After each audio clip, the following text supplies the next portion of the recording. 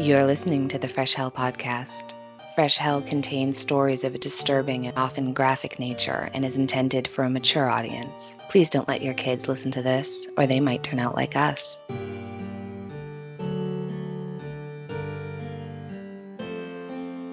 Hi, I'm Carrie Ibama. I'm Quinlan Posner. And we have a podcast called Truly Darkly Creeply. We think you're going to love it. We think you're really gonna, if you don't love it, you'll like it a lot. If you don't like it, you'll hate it. But what did you lose, really? What, an hour? You're doing dishes. Relax. Calm down. Calm down. But don't relax too much. Those dishes do need to get done. They do need to be done. If it's true, if it's dark, if it's creepy, we talk about it. It qualifies. We talk cults. We talk heists. We talk paranormal. Kidnappings. Aliens. Ghosts. And murders. Serial killer. You know, the typical fare. More importantly, we have fun. If you want to have fun, come on down. It's free. What it's are you very losing? Casual. Wear whatever you want. Show up whenever you want. Hey, no shirt, no shoes. Yes, podcast. So listen to Truly Darkly Creeply wherever you download podcasts.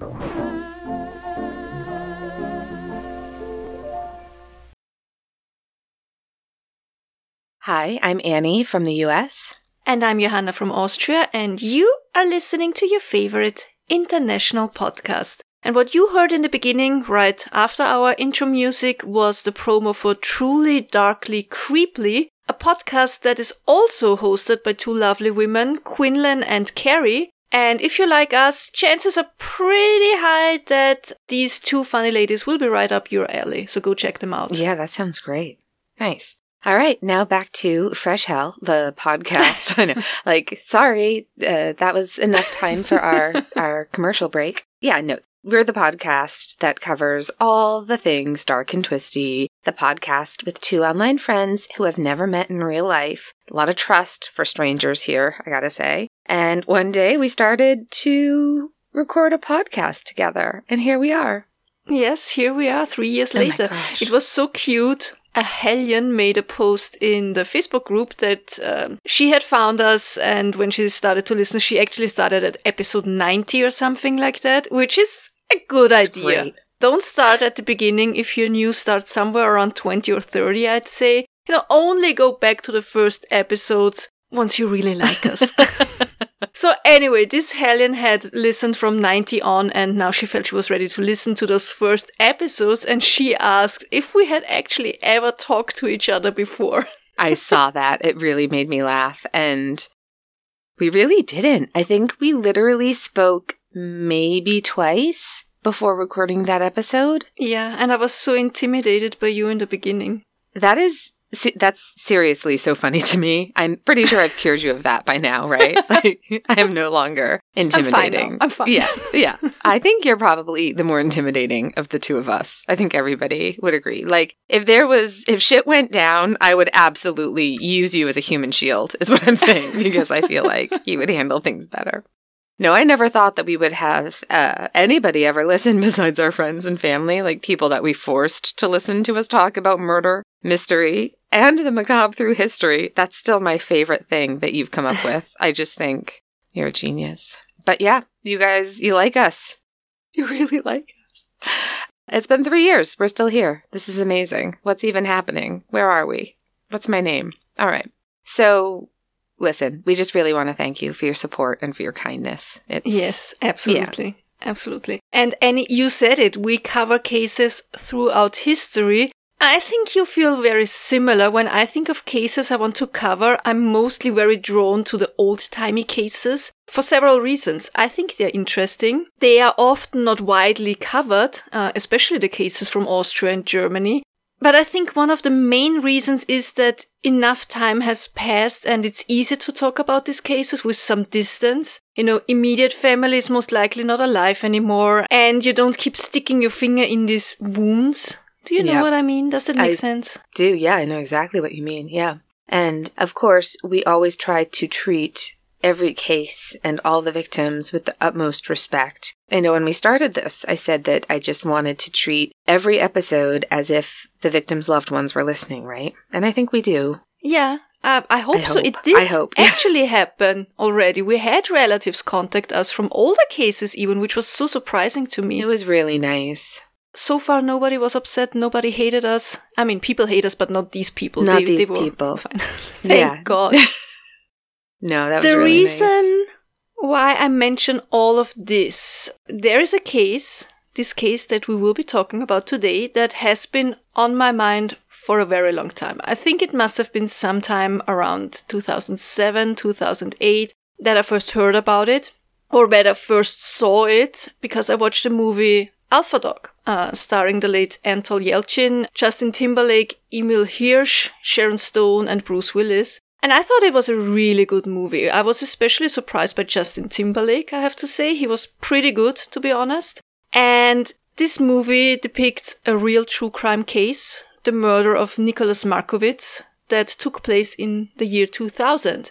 And so I watched the movie and I was so upset afterwards because this murder was just so senseless. I mean, all murders are in a way senseless, but you'll see what I mean when we tell you about it. Yeah. And so I finished the movie and I went onto IMDb, because back then they still had the message boards, which was the most beautiful thing ever. And I'm still upset that they got rid of them. So I went onto the message board of that movie and I saw that his mother, so the mother of the victim, Susan Markowitz, had left comments. And from what I could see, she did really think that the movie was good and that they did her son justice, especially Anton Yelchin, I think. He played Nicholas Markowitz. He was so talented. Which is good. I think you know what I mean, Annie. We're always glad when the movies and shows and documentaries get it right. Yes. And the families are happy with, or are satisfied with what they came up. So I had this case on my mind. And a little while later, I read Susan's book, which is titled My Stolen Son, which is, of course, one of the main sources for this episode. And when we started to do this podcast, I always wanted to talk about Nicholas, because I honestly never forgot him and his story. But I also kind of shied away from it for the reasons I mentioned before. But at one point, I did contact Susan and I asked her if it was okay if we did an episode about her son. And she said that it was. And then it just took us, another 6 months, not a year, until now to really do it, because we really just want to do this one right. And we really do hope that we will do Nicholas' life justice. This will be a 2-parter, so if you don't want to wait a week for part 2, please stop now, immediately, stop. Wait until next Wednesday, because then you can listen to both episodes in a row. Alright, I say let's start at the beginning, Annie. Alright, it was 1982 when Susan met a man named Jeff Markowitz. He had recently separated from his first wife, with who he had 2 children. So they had a daughter named Leah, who was 6 at the time, and a son named Ben, who was 4. And we're telling you their names because Ben plays a very big part in what was going to happen. So Susan met Jeff. She liked his gentle eyes and his kind character, and they fell in love. After a year, Susan found out that she was pregnant, and she was absolutely thrilled. Jeff and Susan were both just ecstatic. But it was Susan's first pregnancy, and she had wanted to be a mom more than anything. So she started to write a diary and all these little notes to her unborn son where she told him how much she already loved him and how she couldn't wait to finally meet him. And she did meet him on the 19th of September, 1984, which is the day that Nicholas Samuel Markowitz was born in West Hills, Los Angeles, California. His parents bought a house in West Hills, and life was perfect. Nick grew into a smart toddler, a kindergarten kid, and then on to elementary school. He was kind and polite, he had a great sense of humor, and he was very smart. He liked to fall asleep to audiobooks, and he loved his dog, so I feel like we can really all relate to that. Definitely. Yeah, and he loved his older half-siblings. Ben and Leah stayed with the young family every other weekend, and I'm sure they had some sort of schedules for holidays and vacations and whatnot. But life would have been pretty perfect. There was just one problem. Ben was, I guess we'd probably call him a troublemaker. So he started to get into trouble, and the older he got, the more serious the trouble he got himself into, right? So at age 11, he was stabbing car tires with a screwdriver. A short while later, he was stealing cars for joyrides, for example. And it's not that he was a bad kid. I think the word, again, is troubled. And Susan mentions in her book that there was tension between Jeff's first wife and herself, but she says she did try to treat all of the children equally. I get it. Patchwork families can be really hard, even if everybody involved is trying their absolute best. I mean, my family is a huge patchwork family, and it's hard. It's hard at times. Yeah. So as Annie said, the Markowitz family bought a home in West Hills. It's a residential neighborhood in the west of Los Angeles, a very affluent residential neighborhood, that is. You know how we always do it. I'm looking up this kind of, what are we talking about? What kind of area is this? And it's also kind of important where they lived, in my opinion. So I Googled it and I found something on niche.com.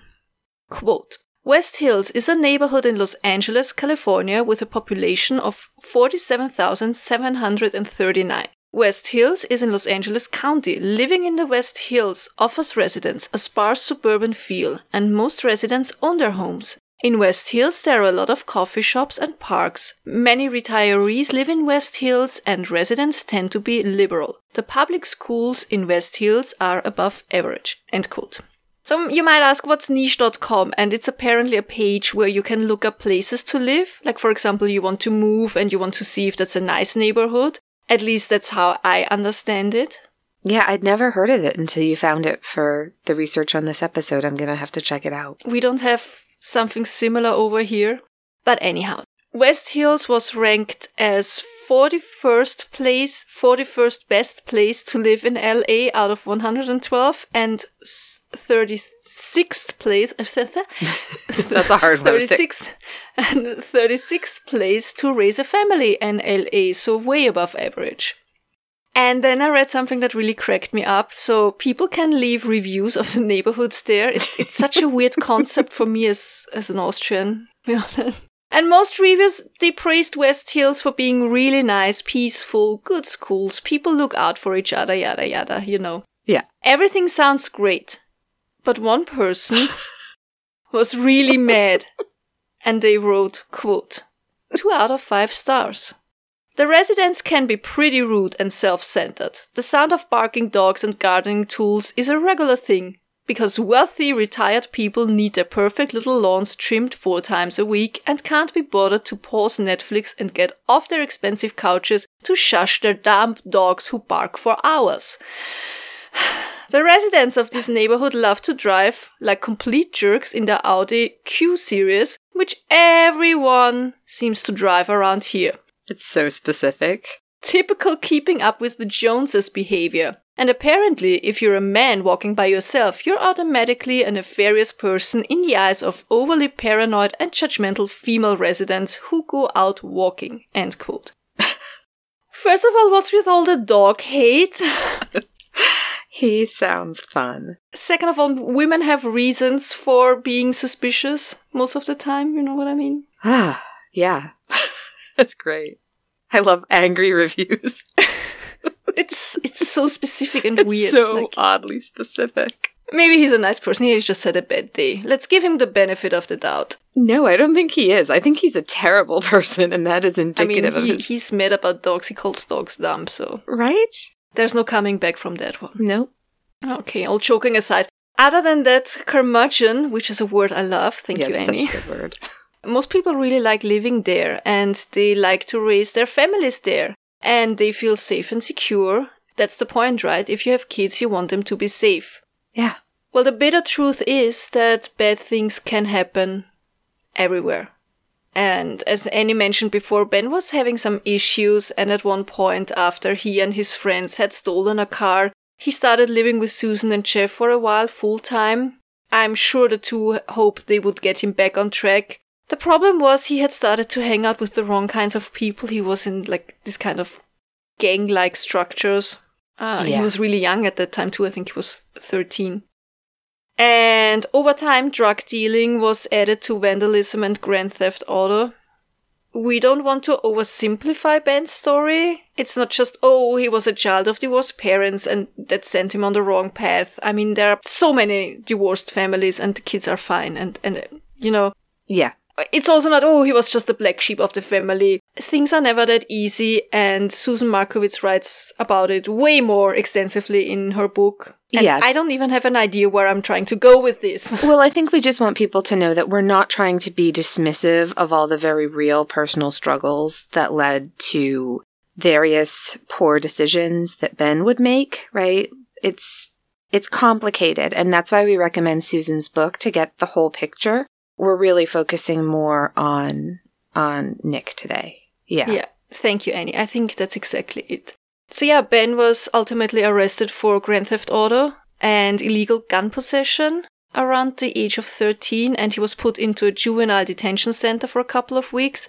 Of course, his parents and his stepmom really hoped that this was his low point and that he would turn himself around after, the shock of being arrested. Right. Unfortunately, it was not. No. For a while, though, it did look like Ben was really trying harder to be better.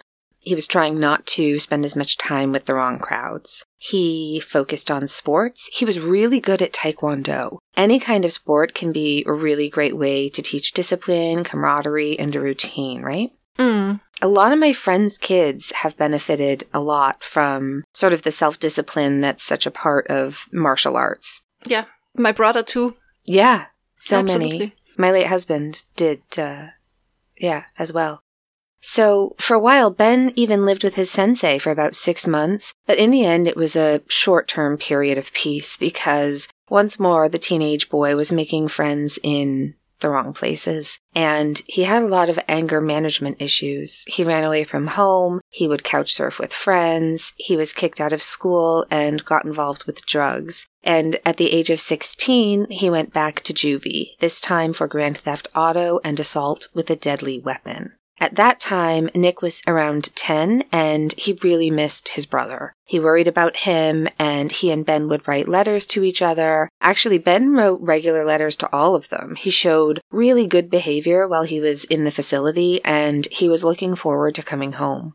But after his release, he was not living with Nick and the family for long. He lived here and there, again, with friends, then with a girlfriend. In the meantime, Nick had turned 13, and he had gone through this hard time that all of us went through, right, when you're 13. Trying to figure out who you are as a person. He's making new friends. He's trying out new styles of clothing. Went through a little bit of a rebellious phase, but nothing serious. He was still just a really sweet kid, kind person. He was known to stand up for others, and his friends said he was just a really good friend. He was good at being a friend, right? There's a difference, I guess. So he was good at being a friend is a nice phrase. Yeah. And I think he would have been one of us. I do. He loved to read, mostly history and science, and he was also into drama club, so totally our kind of people. Yeah. As time passed, Nick turned 14, then 15. Susan was a little bit of an overprotective mom, but I don't think anybody's blaming her, right? She had been through a lot with her stepson. Mm. And Nick had a great relationship with his sister Leah as well. But Ben, he really looked up to. He saw him as just really cool, this tough older brother, and Nick wanted to hang out with Ben as much as he possibly could. And sometimes Ben would take Nick out to a party. I think that was probably more behind Susan's back. Probably, Yeah. I mean, don't think Nick was still really young, Too young. Yeah. So one of these parties that Ben took his younger brother was at the house of Jesse James Hollywood. And yes, that's his real name. And I mean, I don't even know what to say about it, really. Listen, I mean, his name is the only thing in this story that's not his fucking fault, right? True. Absolutely true. But it's terrible. Yeah, whatever. It's his name. What can we do? What can we do? Jesse James Hollywood was the son of a local drug dealer. He was born on 28th of January 1980, so he was roughly 2 years younger than Ben. And the two had actually met when they were still kids, playing Little League. You can't make these things up. Even though they hadn't played on the same team. But the kids and the parents all kind of knew each other, at least from... They were acquaintances.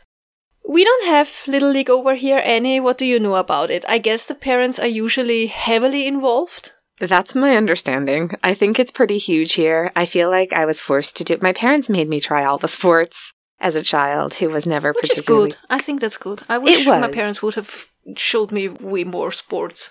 They made us try... I had to try the sports and I had to try the musical instruments.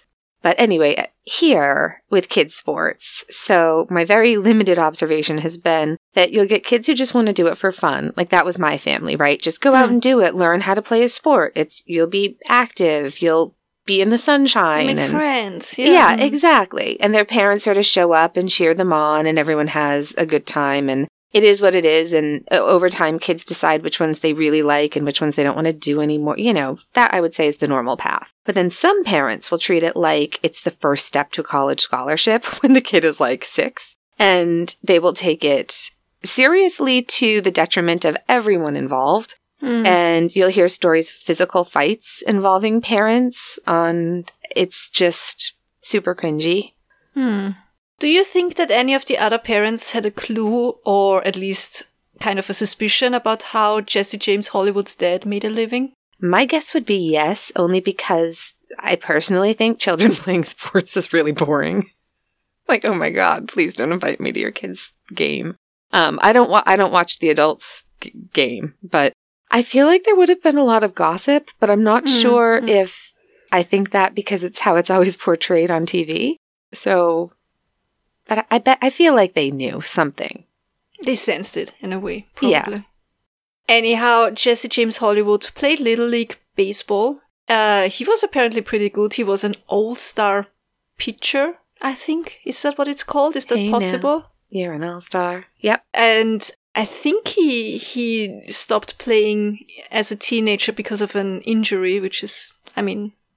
That's not good. I think it's pretty common, though. Yeah. Definitely. So, and in Little League, he had made a couple of friends. One of them was Jesse Ruge and Ryan Hoyt, and we will talk more about them later. And when Jesse James Hollywood grew older, so around the age of 18 or 19, he stepped into his dad's footsteps, kind of, and he too started dealing, mostly with marijuana and other kinds of recreational drugs. And it didn't take him long to purchase his first house.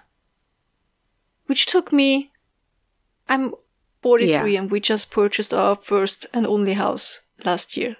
So he bought a 3-bedroom, 2-bathroom house. I read somewhere that it did cost him $200,000 and he had the down payment of like $43,000 in cash, obviously. That's crazy. And he bought that before he turned 20. And I'm also sure his new neighbors were absolutely thrilled. Of course, I'm being sarcastic here because loud music was blasting through the windows. Cars. Why does a 20-year-old have to own a house anyway, right?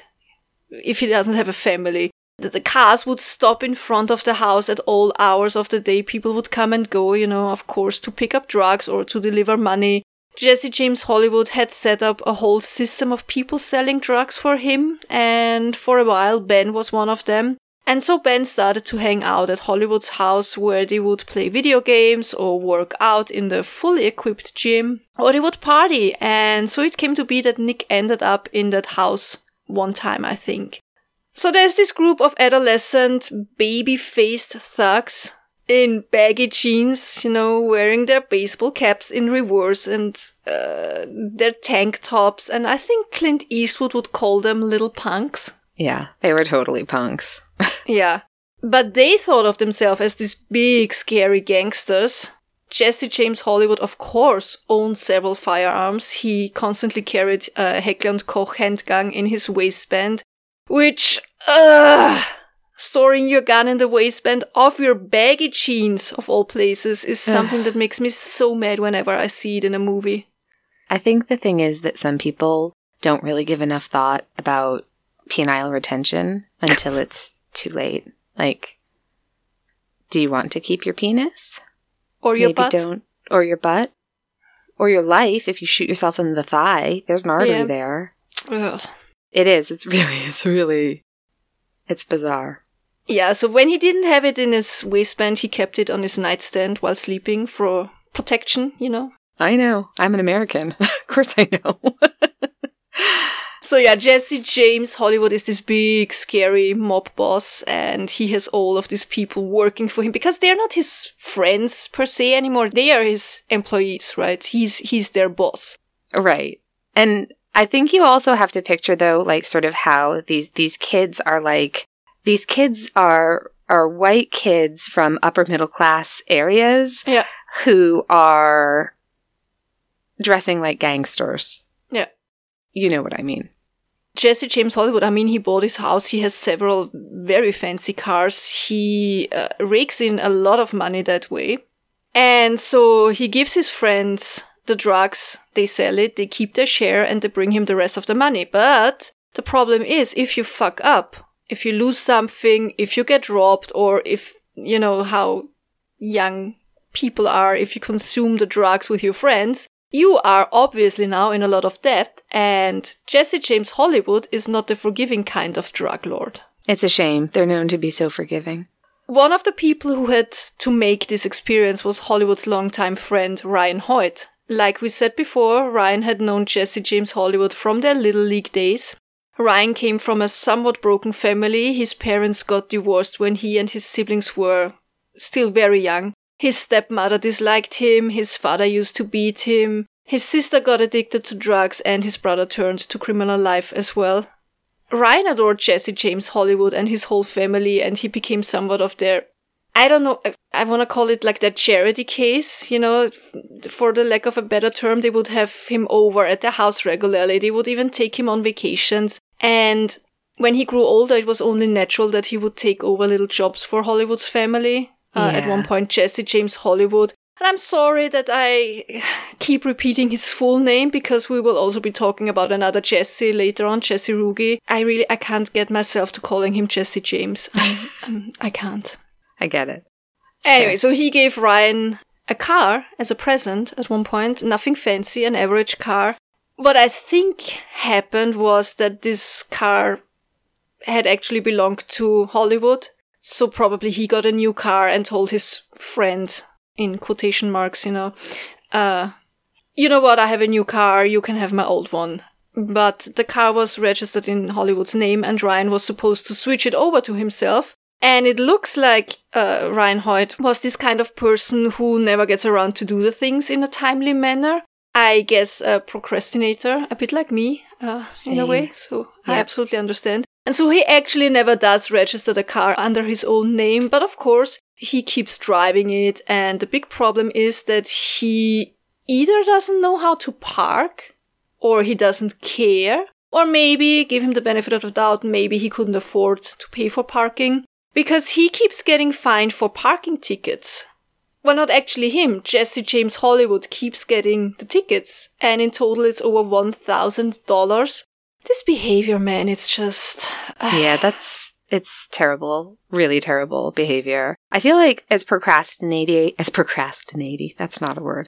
As much as we procrastinate, I feel like we wouldn't do it to the detriment of someone else. Like it's a special kind of narcissism where you put off doing the thing and it's negatively affecting someone else. Yeah. Like, it's terrible. So now Ryan has over $1,000 in debt to Jesse James Hollywood, and Hollywood wants his money. So he tells Ryan that he can pay back the money by selling drugs for him, and of course Ryan messes that up as well. So now he's in even more debt, and Jesse James Hollywood says to him, listen, you're going to have to pay back the money somehow. You're just going to have to work for me. And so now Ryan is Hollywood's servant, pretty much. He cleans the house, he runs errands, he picks up the dog poop. Whatever Hollywood needs, Ryan Hoyt is there to take care of it. And I'm sure Jesse James Hollywood is thrilled to have his own little worker bee, right? Just taking care of all his needs. And I'm also sure that Ryan Hoyt was not thrilled at all, because there he is, hanging around all of those self-proclaimed tough guys,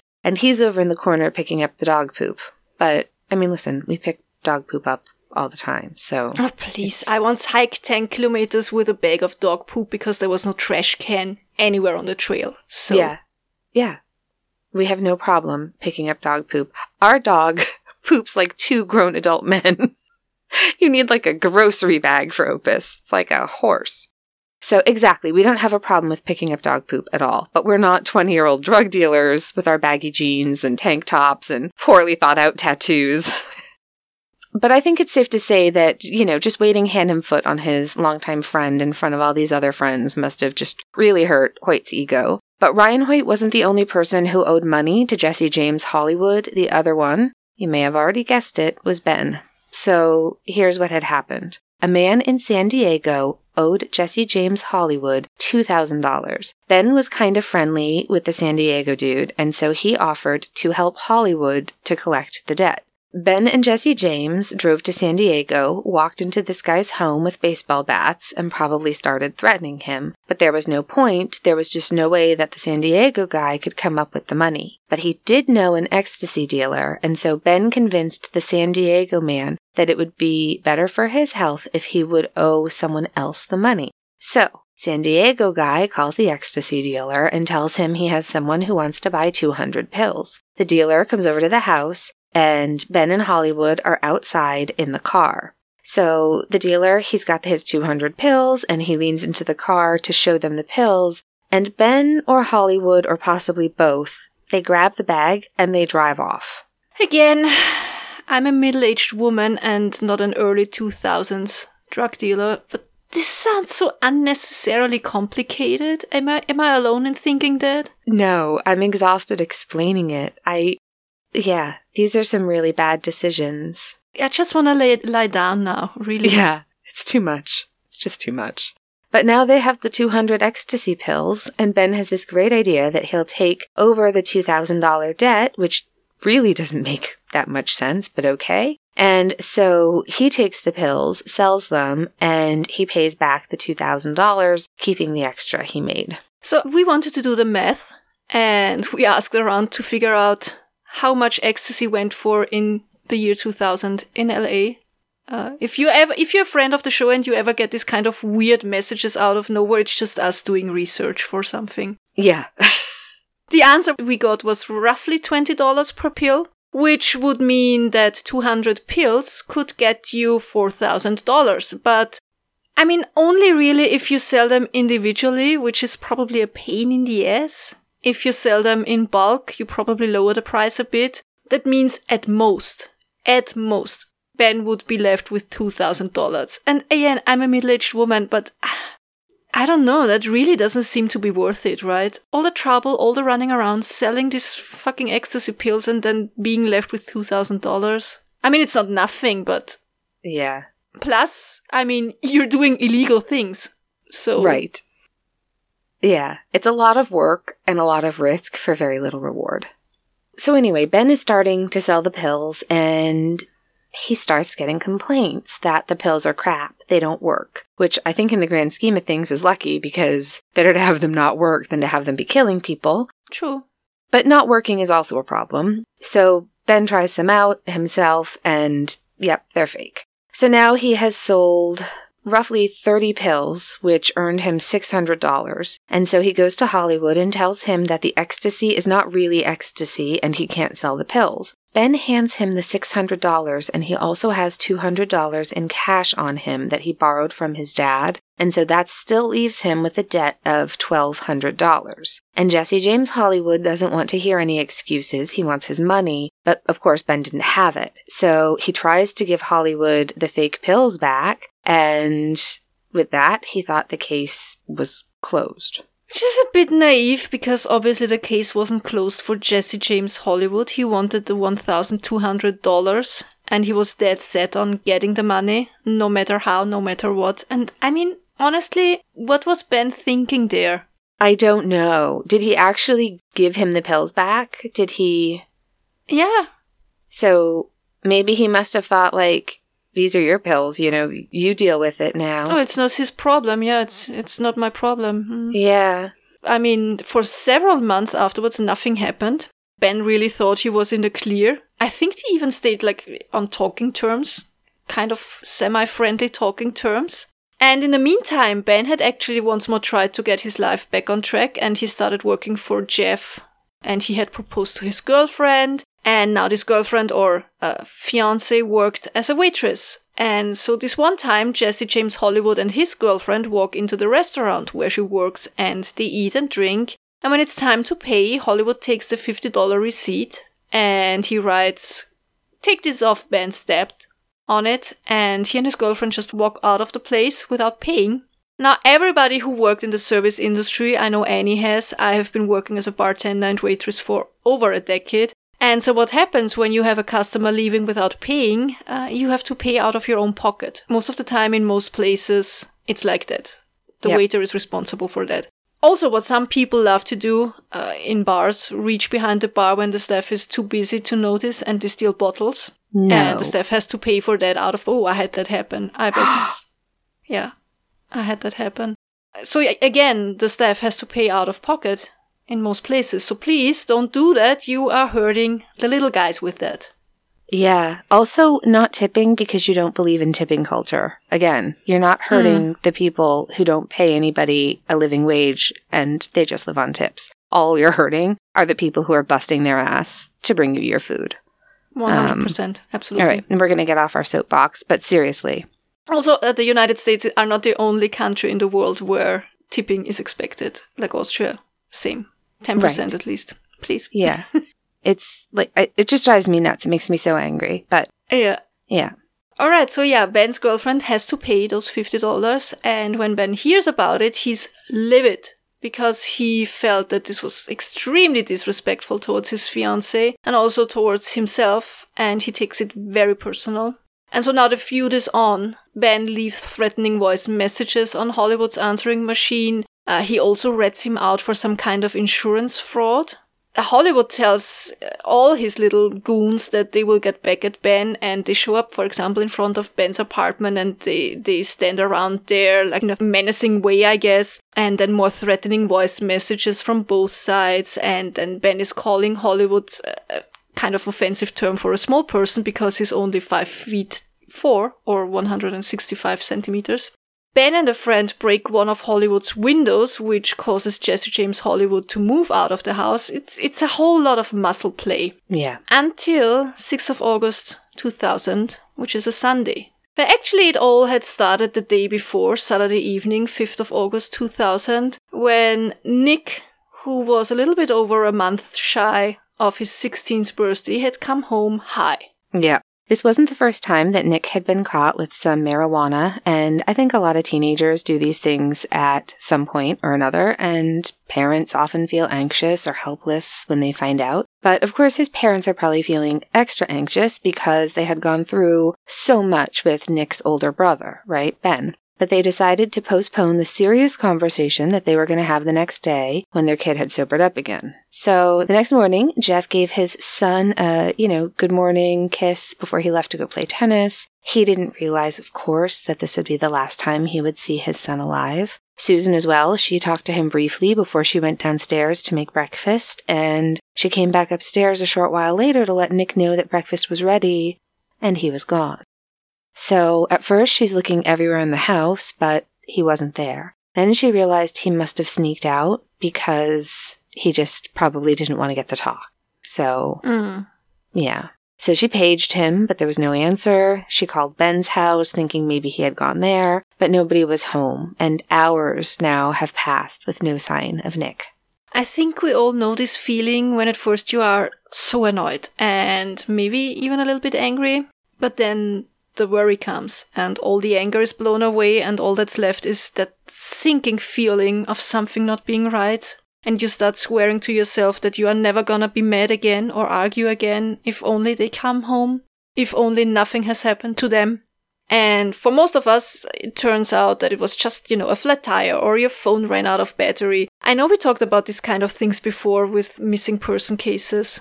Yeah, we have. I know that. I think we all know that feeling. It's just awful. So Jeff and Susan were at home waiting for their son to return and trying to just think about where else they could maybe look for him, what else they could do, calling siblings, calling friends, houses, just what else could they do? But what they didn't know was they weren't in a situation where he had taken off and didn't want to come home. He couldn't come home because he had been kidnapped.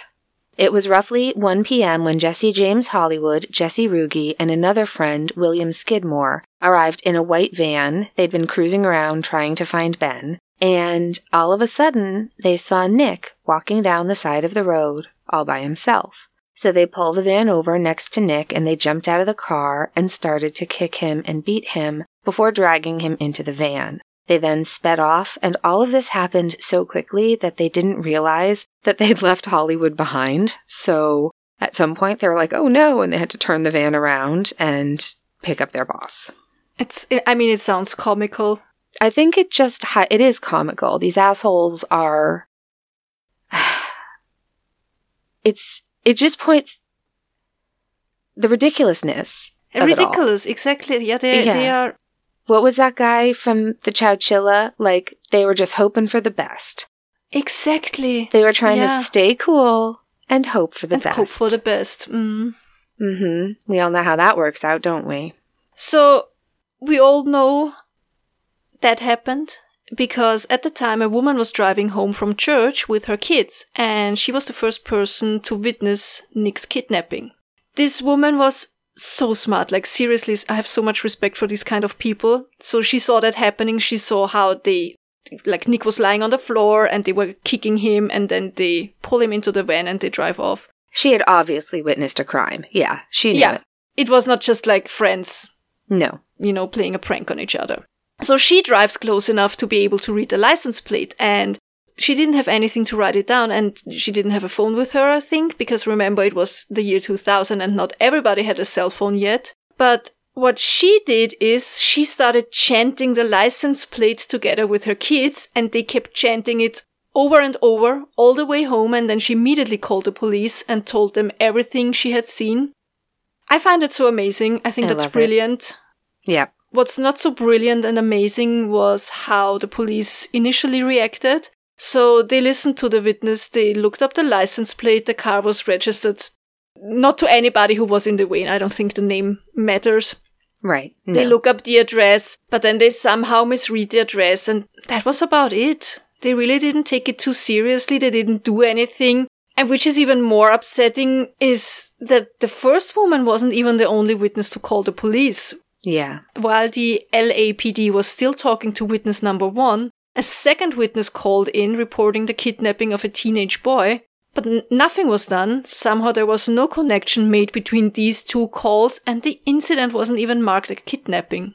It's just shockingly negligent, isn't it? Really. I mean, because it was a kidnapping. So now Nick is in the hands of Jesse James Hollywood and his goons. I feel like goons is too sweet a description for these. Yeah, Jesse James Hollywood and the overprivileged drug dealers. They should start a band. But yeah, Jesse James Hollywood and his friends, they've got Nick, and Jeff and Susan have no idea where their son is or where to look for him. But where were they taking him anyway? So at first, they had to make another stop at Skidmore's house because they had to get his insulin, which I really feel like is an extra insulting fact when you think about it for a moment, because it shows they definitely understood actions and consequences, and they weren't incapable of looking out for themselves and others, right? It's not like they were so brainwashed or under the influence or, do you know what I mean? They aren't mindless people. It adds an extra layer again of this ridiculousness, like they are acting all tough and mighty, and I mean, what's next? They're gonna pick up their allowance money from mom? Right. It's all... I mean, I get it. He needs his insulin. Don't get me wrong, but it's just like, you just kidnapped a teenager. And they're not even worried about it. So, we just have to go pick up some insulin. Yeah. Yeah. And then they picked up another friend, a kid named Brian, because that day they had all planned to head over to Santa Barbara for Fiesta, which is a week-long celebration of Spanish heritage that's apparently been taking place since 1924. That sounds nice, actually. That right? sounds pretty nice. I want to go to there. I've never been to Santa Barbara. But if you also haven't been to Santa Barbara, I can tell you it's roughly 70 miles or 113 kilometers west of West Hills. So it's a bit over an hour one way to get there by car. And so after they get the insulin, they've picked up their other friend Brian. And Brian, he's the latest addition to the group. He sensed some weird vibes in the car when he got in. He couldn't help but notice the teenager in the back. And it was kind of obvious that he was not just another friend who was going to join them for their trip to Santa Barbara. But nobody said anything about it, and Brian didn't ask. But he would end up being the third witness. Once in Santa Barbara, they drove to another house, a friend of Jesse Ruge. And so Jesse walks up to the door of his friend's house, and his friend opens the door, and Jesse's like, hey, can we come in and stay for a while? And the friend's like, yeah, come on in. I'm just here with a couple people, smoking some joints, and then we're going to head over to the festival. Come on in. So Jesse Ruge is like, great, thanks. And he goes back to the car and gets all of his friends, and now 5 of them are marching into this apartment. And they take Nick into a back room where they tie him up, cover his eyes, and gag him with one of his own socks. And of course, everybody in the apartment is like, what the fuck are you doing? What is going on? But Jesse James Hollywood tells them to just stay out of it, and he's got a gun, so everybody is leaving. Nobody wanted to get involved. Nobody's calling the police. They just leave. They just want nothing to do with it. I also read that before everybody was leaving, the girls who were at the apartment, they wanted to get their makeup, and the makeup was apparently in the back room where Nick was. So they get in there and they use the mirror and they start putting on their makeup. All the while, Nicholas is there, tied and blindfolded. And, I mean, people. Who are these people? Annie, say it. Who? I know. Who are these people? I don't know. I think this is one of the, and obviously we can talk a lot more about this next week, but I think a lot of this is the ramifications of what happens to a society when you criminalize drug use and abuse. Because as soon as people are afraid that they're going to be arrested, they don't get involved. True. Also, maybe it was this kind of, and we will be talking about that more next week, but I think it's more like maybe they didn't think that anything too serious would happen. Like, okay, they never shot anybody or, nothing like that had ever happened. They were just like... Right. That's true. Acting all tough, yeah. Yeah. Anyway, I think this is where we're going to stop for today. That's good, because it's gotten really loud over here in the last few minutes. Please come back next week to learn more about this absolutely heartbreaking murder. I know this week's episode sounded like a little bit more comical, but it's really not. You're gonna see next week. It's not at all comical. I mean, we laugh about what assholes these kids were, but there's nothing funny about what they did. Nothing. No. Nothing. No. All right. Something good. Want me to start? Please. My something good. It's Ramson time. That's the English word for Bärlauch, as much as I remember. I don't think you have it in the US. I don't think so. It grows wild in the forests in Europe, and you have to be careful when picking it. There exists some poisonous doppelganger, but it's delicious. It's green leaves, they smell like garlic, and you can make delicious things. My sister knows how much I love her Ramson pesto, and it was so sweet. She kept searching for the plants for 3 days, and she didn't give up. And in the end, she found a spot that was just covered in so much of it. Annie, I think I sent you the video. You did. Yeah, so cool. And she made me pesto, and it's delicious. And I love my sister, and she's my something good this week.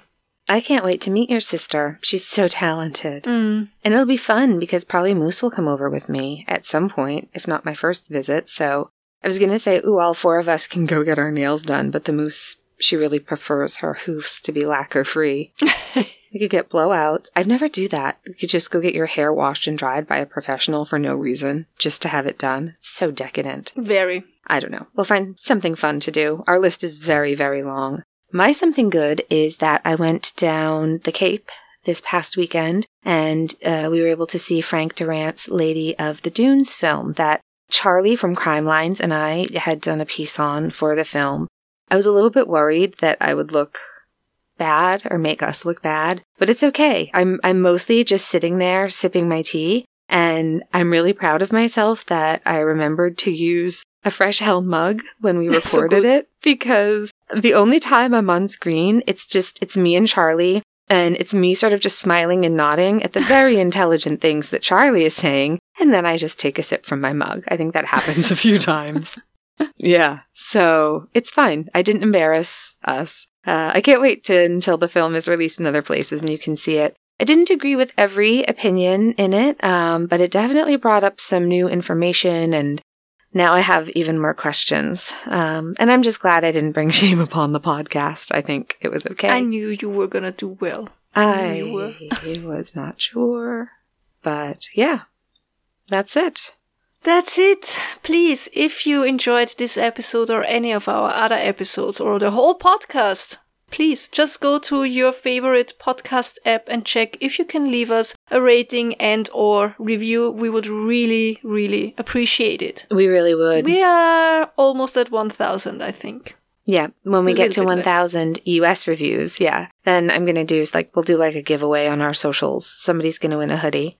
Also, shout out to everyone who left us a review this past week. We got so many really nice reviews. Thank you. Thank you. We really appreciate it. You're doing so much for us, and we keep asking and asking for new stuff. The other thing is the Hot 50 podcast magazine Hot 50 voting. We dropped one spot to number 14, but hey, we're still there, and we're gonna make it to the top 10, right? So please use your daily vote for us if you like. That would be awesome. Also, go to our webpage if you want to see more about how to contact us or how to support us. There you find links to our Patreon, to our Facebook group, to our merch store, to our email address. Everything that you need to know is there, except for the Hot 50 link. Maybe I'm gonna add it. That would be great. Also, tell your pets we said hi. We love them. We miss them. We love their photos. They're the cutest and best pets. I don't know, is it... we almost had summery weather here, and now then snow came back, and like every year I was fooled. You got fooled by the false spring. Yeah. And Jem is now under the blanket again, so keep them there until it's really warm enough, okay? Yeah, that's a good idea, I think. For sure. And if you are going through hell... keep going. Tschüss. Bye-bye.